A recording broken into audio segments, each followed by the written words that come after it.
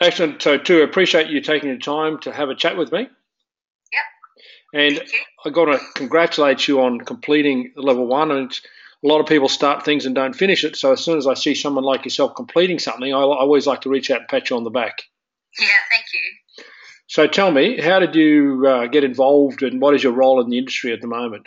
At the moment, I own a gym. I've just kind of built the gym in the last year or so. So it's still kind of a new gym and still developing it. I'm doing a little bit of personal training as well, and I'm an athlete as well. So I'm there all day, every day. If you know what I mean. I certainly do, and I got to tell you, I'm very proud of you. I didn't realise you were as entrepreneurial as that. So the gym's something you've started. Yep, yep. There was no gym out where I am, and the community have been crying out for one for forever. And so I needed to create a job for myself, and I thought, well, that's what I know. So I just built what I knew, and it's still growing. You know, as I'm learning, the gym's growing, so it's a good thing. So you're a little bit of a go-getter. So what's the population of the area like? How many people live in the town? Or Oh, it's a coastal kind of area, so there's probably a couple of thousand people on the coast. It's quite scattered. It's all along, obviously along the beaches and the bays in the upper North Island of New Zealand. So yeah, it's scattered, but people just come from near and far to the gym. A couple of people every week travel twice a week to the gym, and it's about 2 hours away for them. So yeah, it's doing what it needs to do at the moment. so what's the name of your gym? It's called Fit Club. And you have are you marketing on the internet? Yeah, I mean we got a Facebook page, Fit Club Ngunguru. And that's pretty much all we did. We didn't do a whole lot of marketing. We didn't do a whole lot of advertising. It was really just word of mouth, and we've really got our membership base up. So just by just the word of mouth thing. So yeah, and then that works for us in this kind of a community. Well, I think it works for anybody in any community. I encourage people to act and serve in a way that you develop a reputation and you build your business based upon your referrals. If you're relying purely on marketing, it's basically competing in a den of thieves because marketing can be pretty deceitful. Yeah, yeah, and I think it's just about being honest with people about where they really at with their health and fitness, rather than giving them hopes and dreams about looking a certain way in a certain time. So I think that's probably the biggest thing that I've learned over the years is just be really honest with people, and that gets out, and people they tell their friends and they tell their family, and it just grows. So yeah, it works. I'm very impressed, and I think we're on the same page with that one. So I've also got a big interest in your genetics, your bloodline. So I'm going to take a guess you've got some Kiwi, some real Kiwi, some indigenous Kiwi in your bloodline. Yep, I'm Māori, so yep, it's that warrior kind of that warrior instinct in me. I think that's why I think I've been so successful in say sports, but yeah, I think you just got to go out and get stuff, and rather than wait for it to just happen or fall onto your lap. Yeah, you kind of create your own destiny, and you like your own legacy. Good girl. I got to tell you, I grew up with my island brothers and sisters, so I have a great delight in learning about your culture and what islands people are from, etc. Yeah, So the true the true last warriors of the world, I believe, are the island people. yeah, yeah. So, how did you stumble upon the level one course with our program? Yep. So I went and did I'm a power lifter, and I had kind of been following Kathy Millen for a number of years, and she's been a world champion 5 times, and when you're a power lifter, you kind of look up to people, and she was the one that I looked up to. So I went to a 3 lift course that Kathy was running, and she spoke about you, and she spoke about KSI, and just what she was saying kind of resonated within me. It just made sense. There were probably people there that were just kind of not quite with her, but everything just made sense, and it just made things, for me as an athlete first, it just made things like, I could actually do this. I could, go on and one day maybe become a world champion if I just kind of follow this, this way, or this way of thinking. And as a personal trainer, the same thing was going on in my head. Things just made sense. You talk about following your intuition and following your instinct and things like that in the course, and I've always thought that that's what I should do, but because that's not how we're taught or what everyone else is doing, I never quite was okay with it. So I kind of did and I kind of didn't, but now it kind of just all makes sense. So that's how I came across it. I mean, she talked about KSI. I looked it up. I got the emails, and there was just no stopping me. This is just something that I wanted to do because it just. And I'm going to say it again, it just makes sense. Well, I'm glad that concept of trusting your intuition and believing that you have answers, that oftentimes our educational system, for whatever reason, teaches that we don't know. And, until we've done 20 years at university, we can't know. So I'm really happy that you were able to see what I've been teaching for a long time, which is, we have a lot more answers, and athletes know more answers, and we just need to help them bring the answers to the table. So I'm going to assume that once you got stuck in the course, apart from the first few chapters, which I acknowledge might have been a bit dry, I'm going to at least hope that you enjoyed the course as you went through it. Oh, absolutely. Actually, the first 2 chapters were my favourite. Oh, God, there you go. That was the stuff that I knew. It was like you were saying stuff, and it was like I've already I said that. Like I've said that to someone, or if it hurts, don't do it. Things like that, and then you have it and it's in writing, so it's like, oh, I'm on the right track. I've kind of always been on the right track, but just didn't really have someone to, a mentor or something to follow, or just to say that I was on the right track or I was going the right way. So, the first 2 were actually, I think as soon as I got it, I started, and the first one I was like, yes, I nailed this because I know this stuff, and it's like I hadn't been taught it, but I just knew it. I hope you understand what I'm saying. Yeah, definitely. And as it got on, it got even more interesting, and then you really got it in depth with stuff, and it helped me, one, as an athlete, understand my own training better, and my own body, and just I listened more, and I thought I did, but I really didn't. So that helped me grow, and just as a PT as well, it's just helped me think a lot more clearer about what's not necessarily what's right and what's wrong, but the way that I want to go, the way that I want to be as a trainer.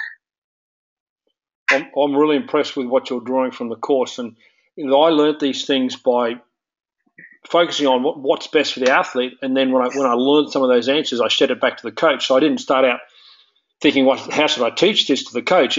What I teach to the coaches is quite simply what I've developed with athletes over a long period of time. So looking through the course and in retrospect, what are some of the other things that you saw as things that really stood out to you, or we had light bulb moments, things that you really resonated with, or things that you think were really unique?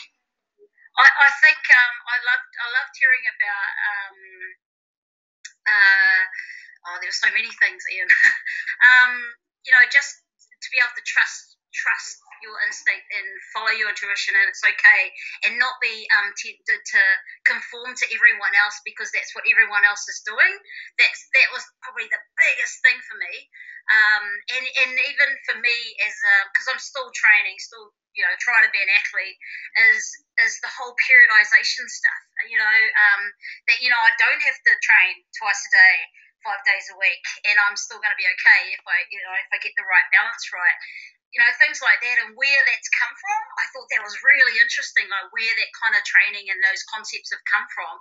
And I don't use steroids, so there's no way I could keep up, with training twice a day, and 7 days a week and still be on form every single training. So it just made more sense because, there were times when I'd be training twice a day, 7 days a week, and I was tired. I just got tired, and I just wondered why I wasn't doing it. And then you talk about it, and it's like, it just makes sense now. So, stuff like that, it's resonated with me as an athlete first and as a trainer. So I just feel so much more empowered, and just what people say, don't just take that as gospel, because a lot of the time they say this stuff, but they don't even know where it's come from, and you're talking about where stuff comes from, and no one's done that before that I know of. So, that's the stuff that I found really, really powerful. So there's some great things you raised there, and one of the things about training volume, and when I started out in coaching in 1980, and I was getting involved with national level athletes and teams, and we'd have coaches come in from other countries like the European countries and the Eastern Bloc, and they'd come in with these high volume training programs, and it shifted the whole country's training in a certain direction. And I really, at first I wondered, what's going on, but then I got to understand things that people don't want to see or don't want to know about ergogenic drug use in sport, and there's a continual perception that doesn't occur, etc. But for me, it's not a matter whether it occurs or not; it's whether people who aren't using drugs are being sucked into training on training programs that were developed for drug-based athletes. And I think the world lost the plot back in the 80s in many sports, and I thought that was as bad as it gets. But that was just a warm-up for what we're seeing now. We're seeing housewives, we're seeing general population people being sucked into that vortex of that level of training. And it's just a hypocrisy or a double standard. And for me, it's not about morality. It's about just get a reality check. Understand where that influence came from, and just decide which side of the coin that you want to live on. If in a sense, it's not a morality check, but don't go and train with that approach if you're not using the same drug program as those people. Absolutely. And understanding the influence of the origins of thought, it's always ironic for me to look at a sport and when I see a trend enter a sport, it often doesn't leave. It's like there's like a taint. And when I see new sporting teams start up and they've been influenced in a certain direction, that culture stays at that sporting club for a long, long time. It take decades for it to go away, if ever. The other thing I always find interesting is when I'm talking to physical preparation coaches around the world, whatever job description they want to give themselves, and they talk to me about the pressure they experience from their clients. And I've got my own thoughts on this, but the reality is the internet's there, and the trends, particularly the marketed US trends, infiltrate the world through the internet, and most trainers ultimately capitulate, throw their hands up, and I better give them what they're reading in the magazine or what they're reading about on the internet. How do you handle that sort of pressure from clients? Yeah, well, I let them, and I have clients like that all the time. I've actually got a couple of clients that do it every week. But now I just feel more empowered about how to answer where they're coming from. I read it on the internet, this, and this, and this is what I should be doing. But now I'm like, I'm able to, I feel like now I just feel I'm able to communicate in a way that takes them back to the point of where that started and why that started, and how what we're doing in the gym, where I'm going with them, will give them the result they're after, and actually they're not really after the result that they think they're after. If that makes sense. Mm-hmm. Yeah, so I think that you picked up a bit of empowerment from what I've taught there, to be able to talk to people and just ask questions and help them on their own journey of understanding. And obviously, we can't save everybody, but we can certainly guide people through the maze. And I say now that there's a lot more information, but it's too easy to get. Whereas, back when Reg Park was wanting to work out how to be a bodybuilder in the 1940s, just at the end of World War II, there wouldn't have been too much information, but I'm pretty sure that when he found information, it was probably pretty good. We're in the flip side of that, coming here into what, in essence, is a leftover of the information age. So I just want to talk also about, have you noticed injuries or any changes in patterns of injuries in your client base, not from your work, but from the people when they present to you? I think now, because I'm a lot more focused on, you know, body alignment and balancing people's bodies, they tend to be now more. I just don't get the this is sore and this is sore and this is sore. I don't get any of that anymore. And if anything, if they've had an injury or a little niggle before that hasn't been, say, created in the gym, I've been able to guide them into maybe how to strengthen that particular area, and so they're feeling better about their body and feeling more balanced and more, for a lot of them, a lot more stable. And yeah, it's been a really big change in my gym. I've really noticed that the amount of people that had already had injuries come in, and now I'm, you know, giving them a bit of advice or guidance in a certain area, and they are feeling stronger all over rather than maybe just on one side and one part or one leg or, yeah. So what I noticed in the late 80s, I started to see my first group of injuries in terms of some of the athletes I was working with, and after about 2 shoulder reconstructions that I rehabilitated, I said that's enough, and by the time 3 and 4 came along, and I swear there's never going to be any more, and they were athletes that I'd basically inherited. They weren't a product of my training, but having said that, I said I'm not going to do any more of these, and that was really the catalyst for me. You know, as I said, some of those earlier rehabilitation jobs I did in the last half of the 1980s. By the 1970s, by the 1990s, I noticed the world was not going in a better place. It was actually going in a worse place. So I wrote in my first edition of Winning and Losing, I think 97, I wrote the most training causes more damage than good. And I thought that was bad. But now we're nearly 20 years later after I wrote those words, heading towards 2017, and I reckon we're up about 400% on where we were before. I'm actually looking forward to the opportunity I'm going to get to speak at a conference in Canada in a month's time, because I really want to address this issue.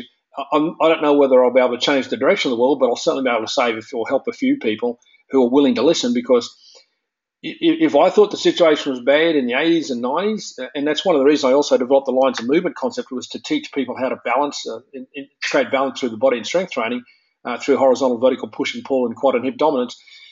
But I don't know why, but we've really globally lost the plot, and the only people that would be rubbing their hands together would be the injury rehabilitation industry, like the joint replacements and the pharmaceuticals, etc.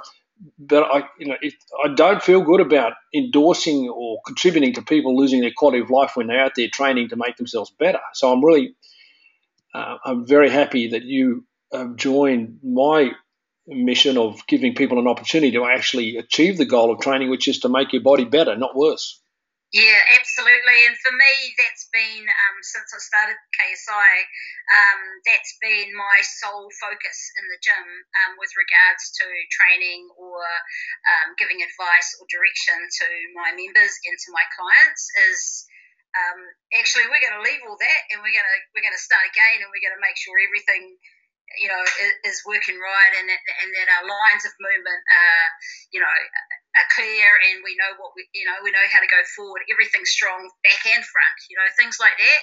And they've just taken it on board, because I say that this is the way, and they kind of follow. So it's okay, and it's really worked for them. Yeah. I was listening to your voice, your tone, your commitment, your enthusiasm, your honesty, your genuineness in helping people.